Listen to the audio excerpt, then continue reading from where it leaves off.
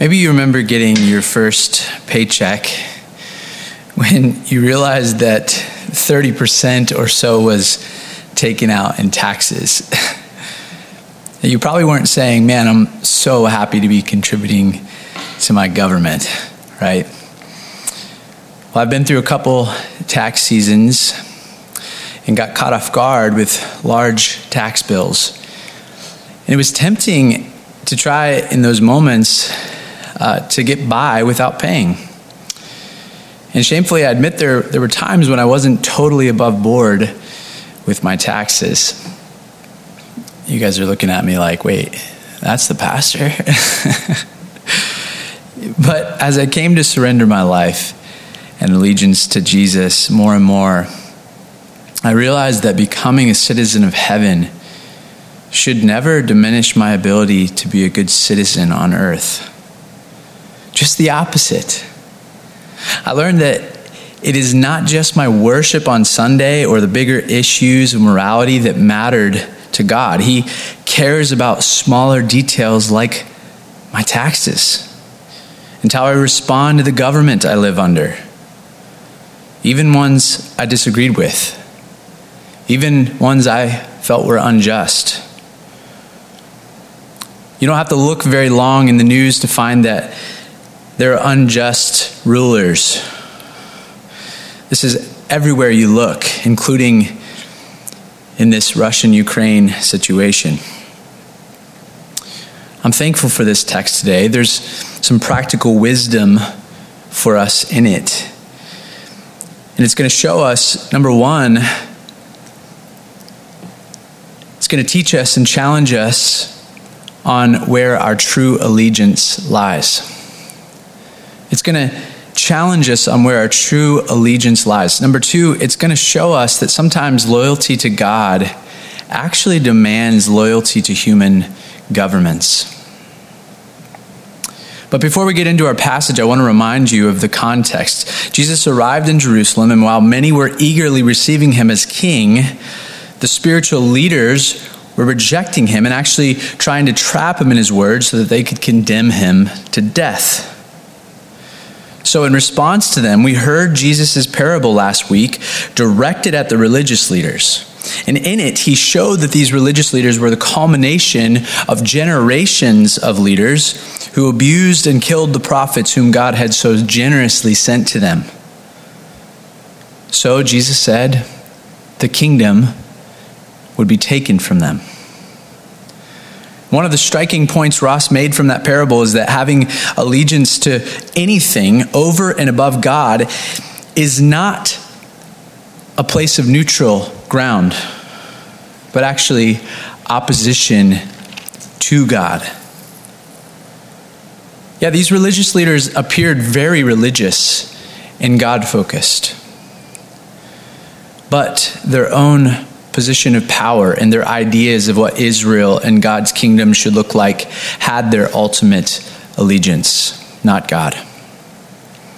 Ironically, these leaders with fallen allegiances were going to challenge Jesus' allegiances in this next attempt to catch him in his words. So let's look now at verse 19 as we get into our text. We're told the scribes and the chief priests sought to lay hands on him at that very hour, for they perceived that he had told this parable against them, but they feared the people. So if they could have, they would have taken him out right then. They wanted him dead. But because they feared the people who held Jesus in such high regard, they couldn't do it. So what was their next plan? Verse 20. So they watched him and sent spies who pretended to be sincere that they might catch him in something he said, so as to deliver him up to the authority and jurisdiction of the governor. That is Pontius Pilate at the time. They sent spies to catch him. When I read this, I get an icky feeling in my stomach. They're so full of murderous hatred towards Jesus that they send spies to try to trap him. They're crafty, Friends, sin makes us do slimy things. Sin leads us to manipulative and deceitful behavior. You see, when we oppose God by making allegiances with our sin or our agenda, we will find ourselves looking more and more like the deceptive serpent than like the image bearers of God we were made to be. Let's see what the spies say. Verse 21. So they asked him, "Teacher, we know that you speak and teach rightly and show no partiality, but truly teach the way of God."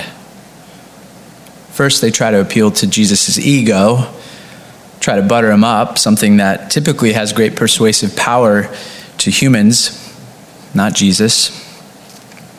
And they insincerely praise him for not being moved by culture or people's opinions. They praise him for teaching truly and rightly the way of God, which is all true of Jesus. But then they ask their cunning question: is it lawful for us to give tribute to Caesar or not? What about this question is so cunning, so crafty? What about it is a setup? What may seem like a simple question, just do we pay taxes or not? But it's so much more than that. This is a loaded question.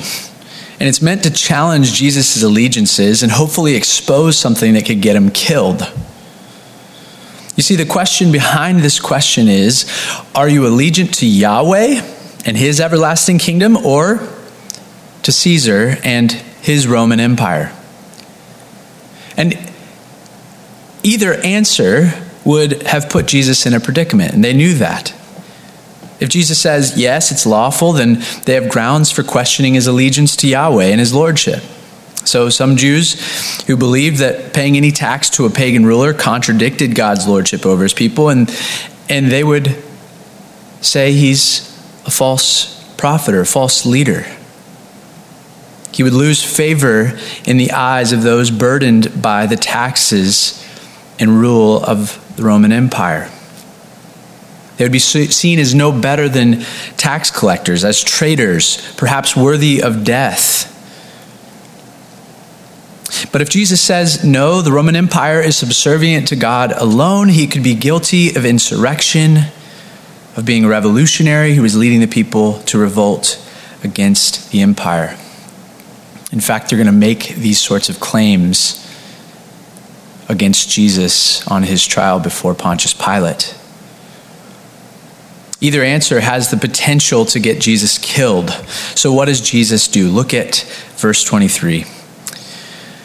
But he perceived their craftiness.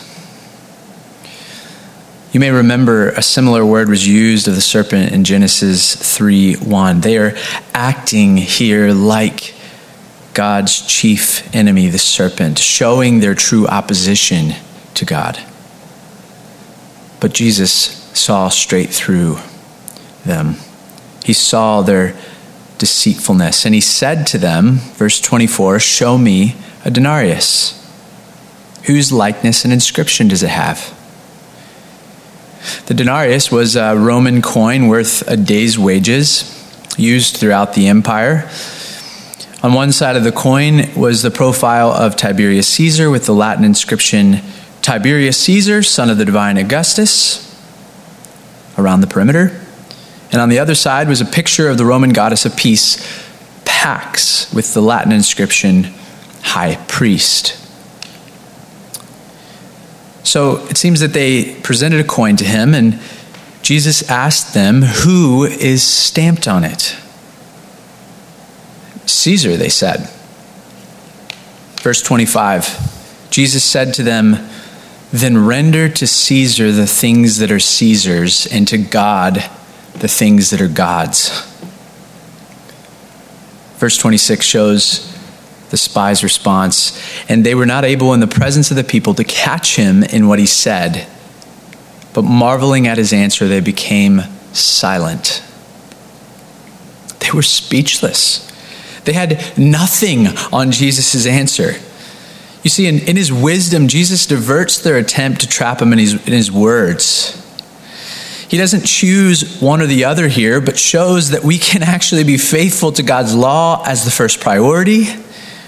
God can be chief and Lord while also paying taxes, while also being subservient in a lesser way to human governments. Let's dive a little deeper. Jesus doesn't delve into discussion like they want him to on whether Roman rule was just or unjust. Rather, he simply appeals to the reality of the image on the coin. This image shows who rules over the current social order and thus to whom taxes are due. Simply put, Jesus is saying Caesar rules over the current social order. You can see it on the coin, so give back to him what is due to him. On the other hand, in the second statement, give to God what is God's, Jesus lays out a superseding principle. You may give taxes to an earthly ruler, but there is a kingdom and a God that transcends every kingdom and ruler on earth, who demands far more than your taxes. He demands our very lives. Jesus' answer doesn't allow us to reduce God's kingdom to something that can be compared to another human kingdom. In fact, he says, my kingdom is not of this world. No, he gives a path forward that allows for God to be chief and Lord, for God to be our first allegiance,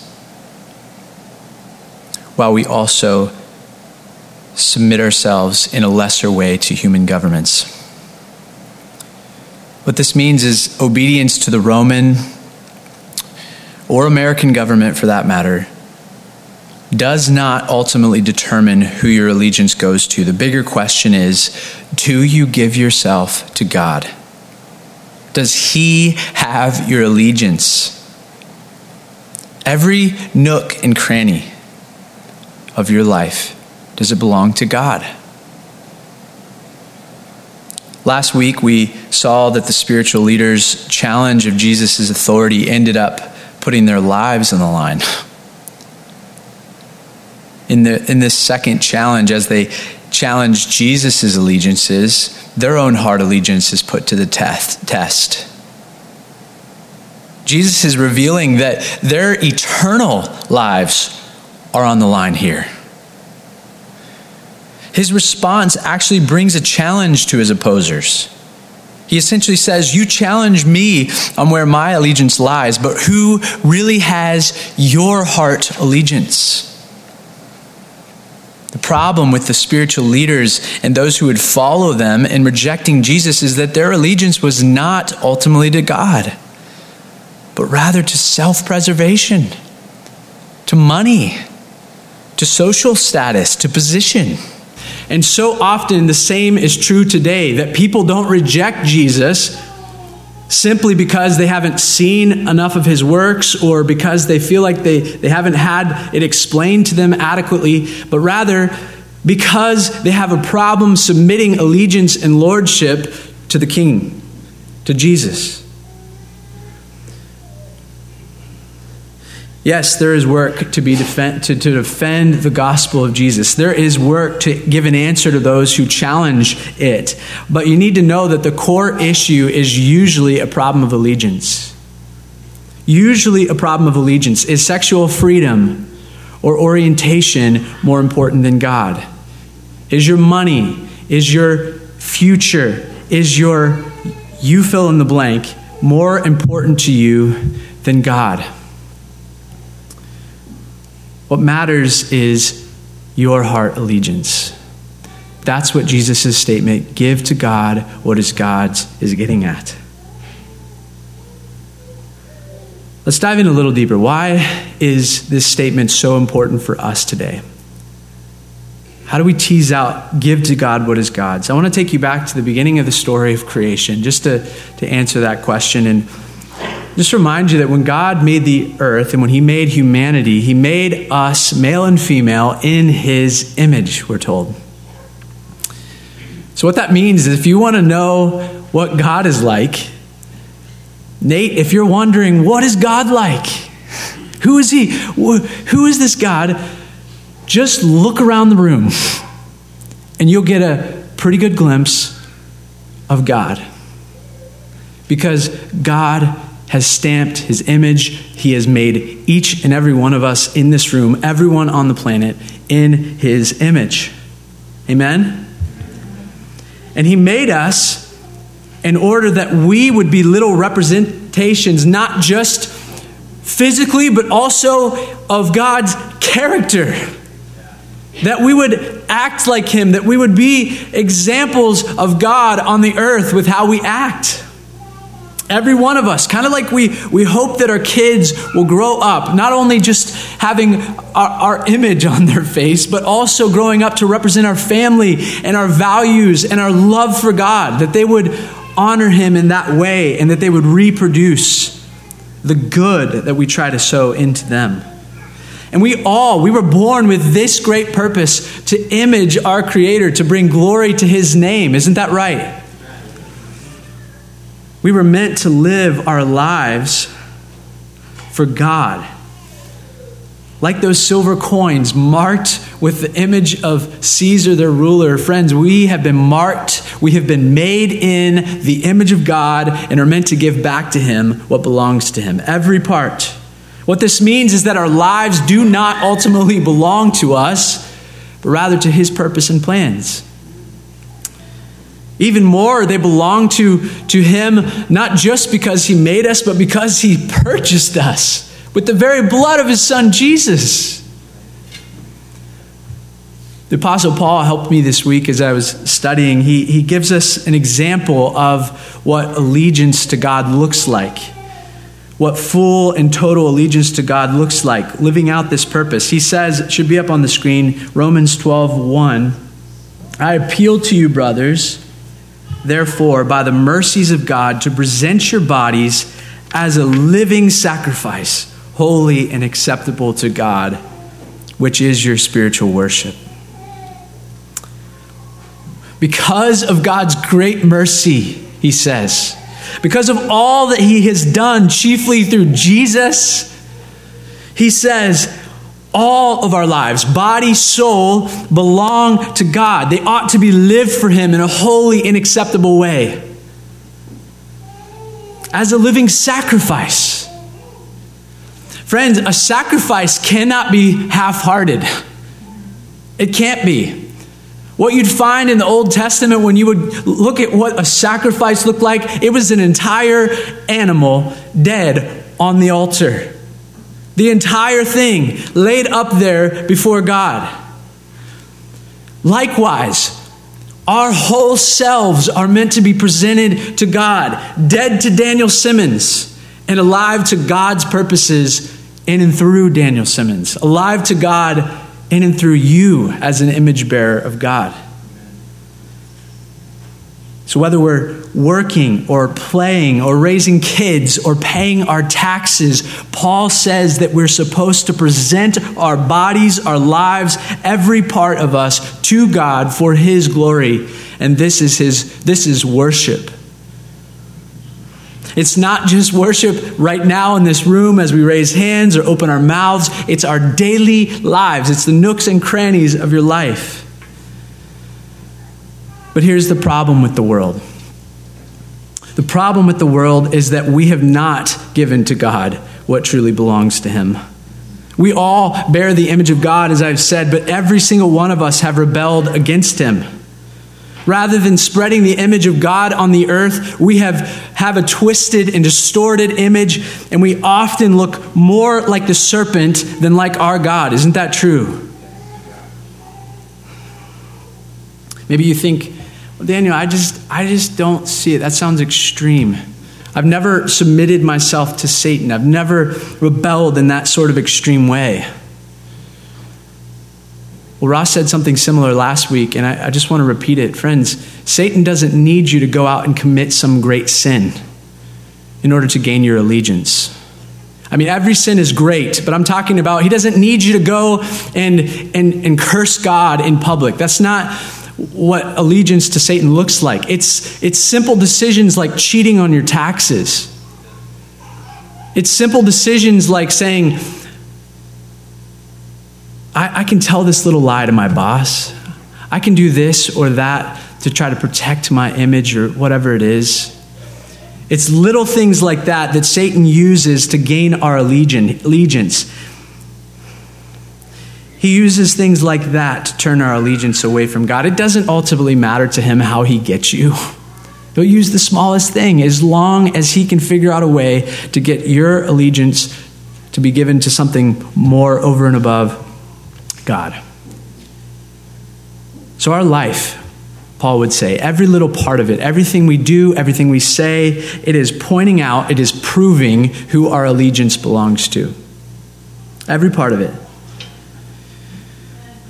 Now the truth is, as I've stated, I'm going to say it again. Every single one of us have given our allegiance to Satan. Every single one of us are distorted images of God. And this is exactly why Jesus was sent for us. When Paul was sent to preach Jesus to the Gentiles, God said to him these words, again, up on the screen. I am sending you to them to open their eyes and to turn them from darkness to light and from the power of Satan to God, so that they may receive forgiveness of sins and a place among those who are sanctified by faith in me. Friends, that is why the Lord has come, to deliver us from Satan to God. He has come so that we would not have to be under the lordship of the enemy and give allegiance to anything but God, but to give all to him. We deserve the wrath of God today, friends, for the ways that we have rebelled and opposed God. But that's not where he left us. Amen. He sent his son. God took on flesh and he walked flawlessly as the perfect image of our Father, sinlessly as a living sacrifice, and even our ultimate sacrifice on the cross. He went to the cross to die the death that you and I deserved for our sins. Isn't that right? He went there so he could deliver us from the power of Satan to God, so that we could be forgiven for our rebellion, and so that our marred image could be transformed into the image of Christ by the power of his Holy Spirit, so that we could begin to have that distorted, twisted image become a little bit more like God every single day, so that more and more God's character and image is reflected in the earth, bringing him great glory. So I ask you today, what about you? Where does your allegiance lie today? Sitting in these seats doesn't prove it, that your allegiance is to God. Your daily lives prove where your allegiance lies. We're told faith without works is dead. A simple confession of faith is not enough. It needs to work itself out over and over and over again. And when I say this, friends, I am not coming to you as someone who said at one point in my life, Jesus is Lord, and then everything was peachy from there. My allegiance has been tested and tried, and I have failed and given allegiance to Satan and given allegiance to things other than God many, many times in my life. So much so that just this morning in the shower, I was praying, God, forgive me. He's showing me daily how to surrender myself more and more to his lordship. And that's all that he requires of you, that you are not holding fast to something that you say, not this area, Lord, but that you say every single time he highlights something that you have held onto, that you've given greater allegiance to than God, that you say, Lord, I surrender, and I will walk in your path. That's what he requires of us today. All right, now I want to get practical. there's some good practical wisdom for us here. Should we pay taxes? I hope all of you can say a resounding yes from what I've said thus far. I just remind you, yes, Jesus gives us a mandate to pay taxes here, and he even gives us the ability to have clean consciences as we pay taxes. Jesus was under an unjust rule. He saw evils unspeakable. Paul, evils unspeakable. We're going to look at some of his words on this matter. And yes, we can still pay taxes with a clean conscience. I want to try to answer the question, how then do we practically know how to give allegiance to God first, and yet also give allegiance to a nation or a government that we live under? How do we do that? How do we live that out? Paul helps us again. So I'm going to put up Romans 13 on the screen. You can read there or open your Bibles. We'll start in verse 1 of Romans 13, which I think this is Paul expounding on some of the teaching that Jesus has given here. He uses similar language. He says, "Let every person be subject to the governing authorities." That word "for" just means why, because. Because there is no authority except from God. And those that exist have been instituted by God. I know some of you are like, not this government, not this one. You're thinking, you're checking off like, couldn't be that one, couldn't be that one. No, every government, it says all government has been instituted by God. Jesus said this to Pontius Pilate, didn't he? He said, "You would have no authority over me unless it had been given you from above." The man who was going to give in to the people's evil judgment. He says, you have been given authority by God. I know this brings up questions right now for some of you, and I can't get into all of it, but I just need you to know that God is good. And he has purposes beyond our finite minds in what he's doing in the earth, including what's happening in the world right now. God is good, and he has purposes that are beyond what we see. Let's continue in verse 2. "Therefore, whoever resists the authorities resists what God has appointed, and those who resist will incur judgment. For rulers are not a terror to good conduct, but to bad. Would you have no fear of the one who is in authority? Then do what is good, and you will receive his approval. For he is God's servant for your good. But if you do wrong, be afraid, for he does not bear the sword in vain. For, again, he is the servant of God, an avenger who carries out God's wrath on the wrongdoer." What is the answer then? How do you live? "Therefore, one must be in subjection, not only to avoid God's wrath, but also for the sake of conscience. For because of this, you also pay taxes. For the authorities are ministers of God, attending to this very thing." And these words are so similar to Jesus. "Pay to all what is owed them. Taxes to whom taxes are owed, revenue to whom revenue is owed, respect to whom respect is owed, honor to whom honor is owed." These words are challenging, aren't they? We're told that these appointed government officials are, quote, God's servant for your good.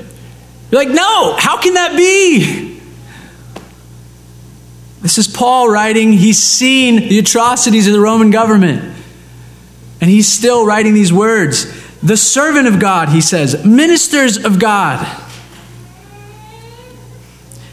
Paul seems to see that God's kingdom supersedes, it transcends over every earthly reign, over every kingdom, and that God is able to use even unjust earthly kingdoms to accomplish his purposes.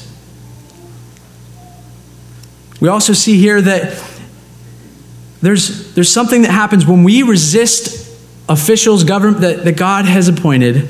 We are often resisting God. Verse 5 says, therefore you must be in subjection to avoid whose wrath?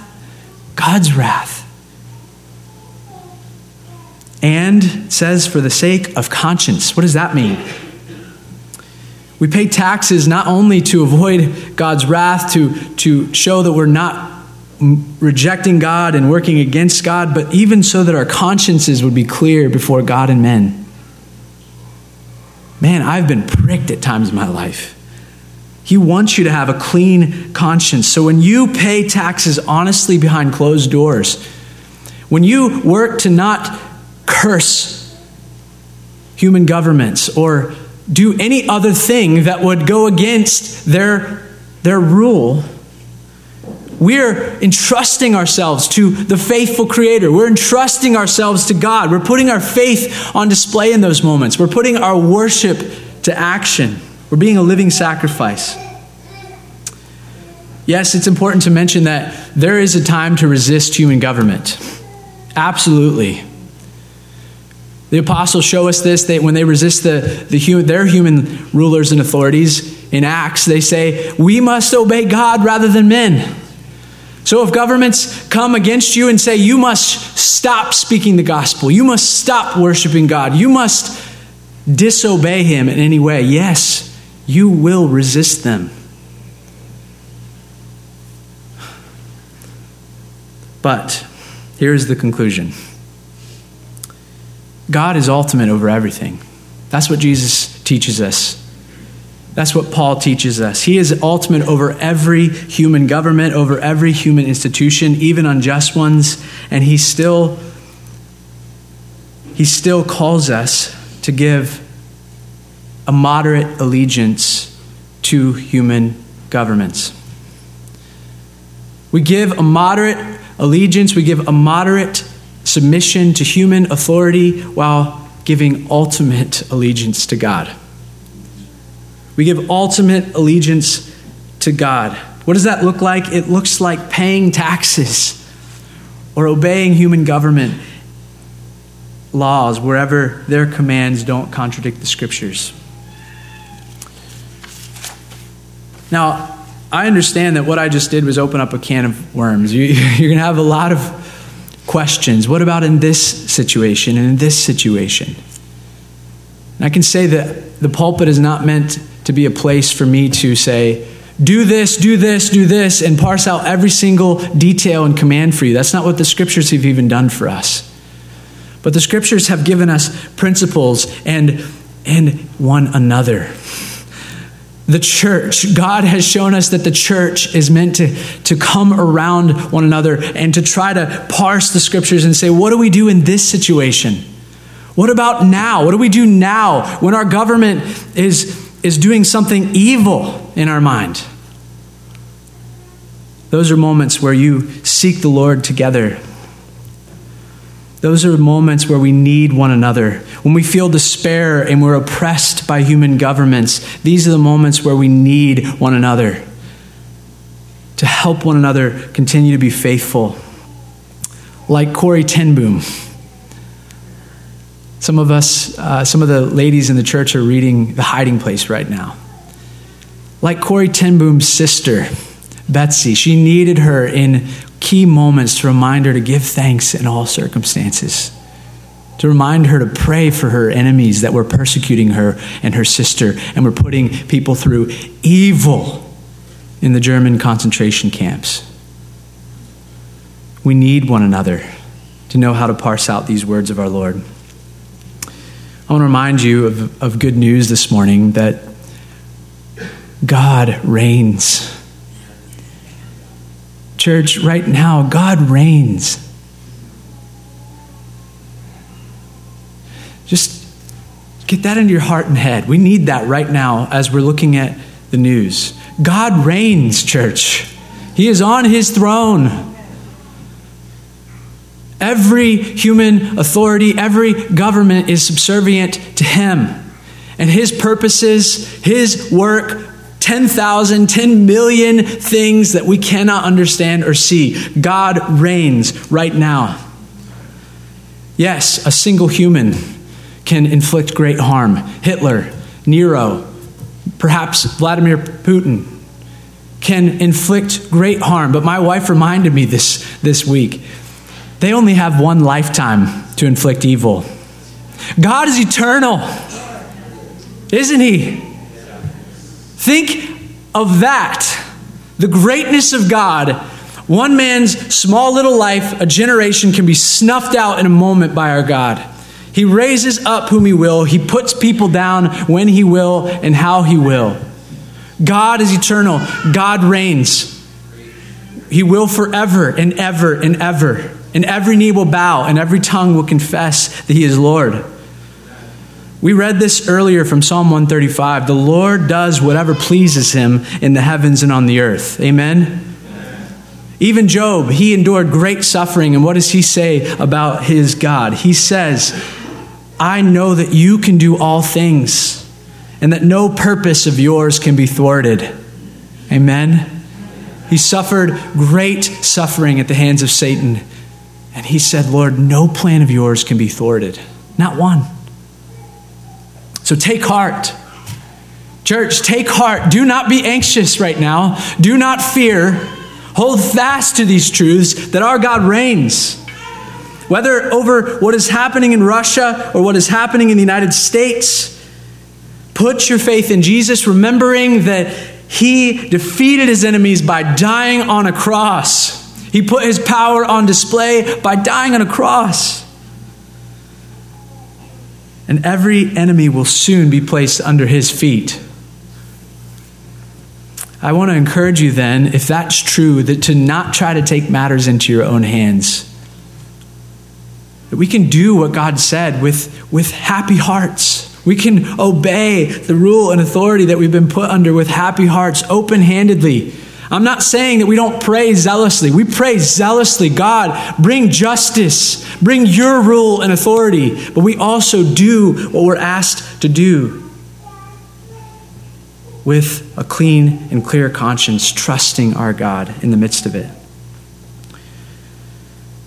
Just a few short days after this interaction, Jesus would be marched before he would be marched before Pontius Pilate. He'd be brought up, and the people of Israel, incited by their Jewish rulers, would cry, "Crucify him, crucify him." Even as Pontius Pilate tried to set him free, saying, "Should I kill your king?" The people cried, "We have no king but Caesar." Man, they test Jesus' allegiance, but they say that. And Jesus would be turned over to be crucified. But look at this picture. As the Jews bowed to Caesar, even in order to hold their positions of power, our Lord Jesus, led to the slaughter by his authorities, had open hands, willingly submitting himself to his Father, even unto death. What a picture. But we know that through his death, he would triumph. He triumphed, friends, and he's seated at the right hand of God. I challenge you today then, as we look at Jesus and all that he's done for us, that when you feel like you are unjustly treated by human governments, cling to God in trust and submit to him. Submit to him in everything, in all things, complete allegiance to his lordship, daily surrendering to him. Everything he says, mine. Everything is his. And his promise to you is, at one point, he will raise you up. We will rule with him for eternity. So we humble ourselves before him now, and he will raise us up just as he did our Lord Jesus. Our God is worthy of our trust. Amen. So give God your allegiance, even when you pay your taxes. Let's pray together. Father in heaven, we are amazed at your word. You are so wise. Your power and your authority unmatched. Lord, you reign on your throne right now. Though we can't see it, we ask that you would increase our faith so that it will work down into the nooks and crannies of our hearts. Help us today, Lord. Each and every one of us have areas that are not surrendered. And I just ask, Lord, that we would see those things by your Holy Spirit and we will surrender. And Lord, in the midst of the great burdens that we feel and experience in this fallen world, we ask that you would give us grace to trust you. We pray for your help. Help those who are in Ukraine right now to trust you. Those who are in Russia right now and all over the world to trust you, God. You reign. Thank you, our King. Pray in your name, Jesus. Amen.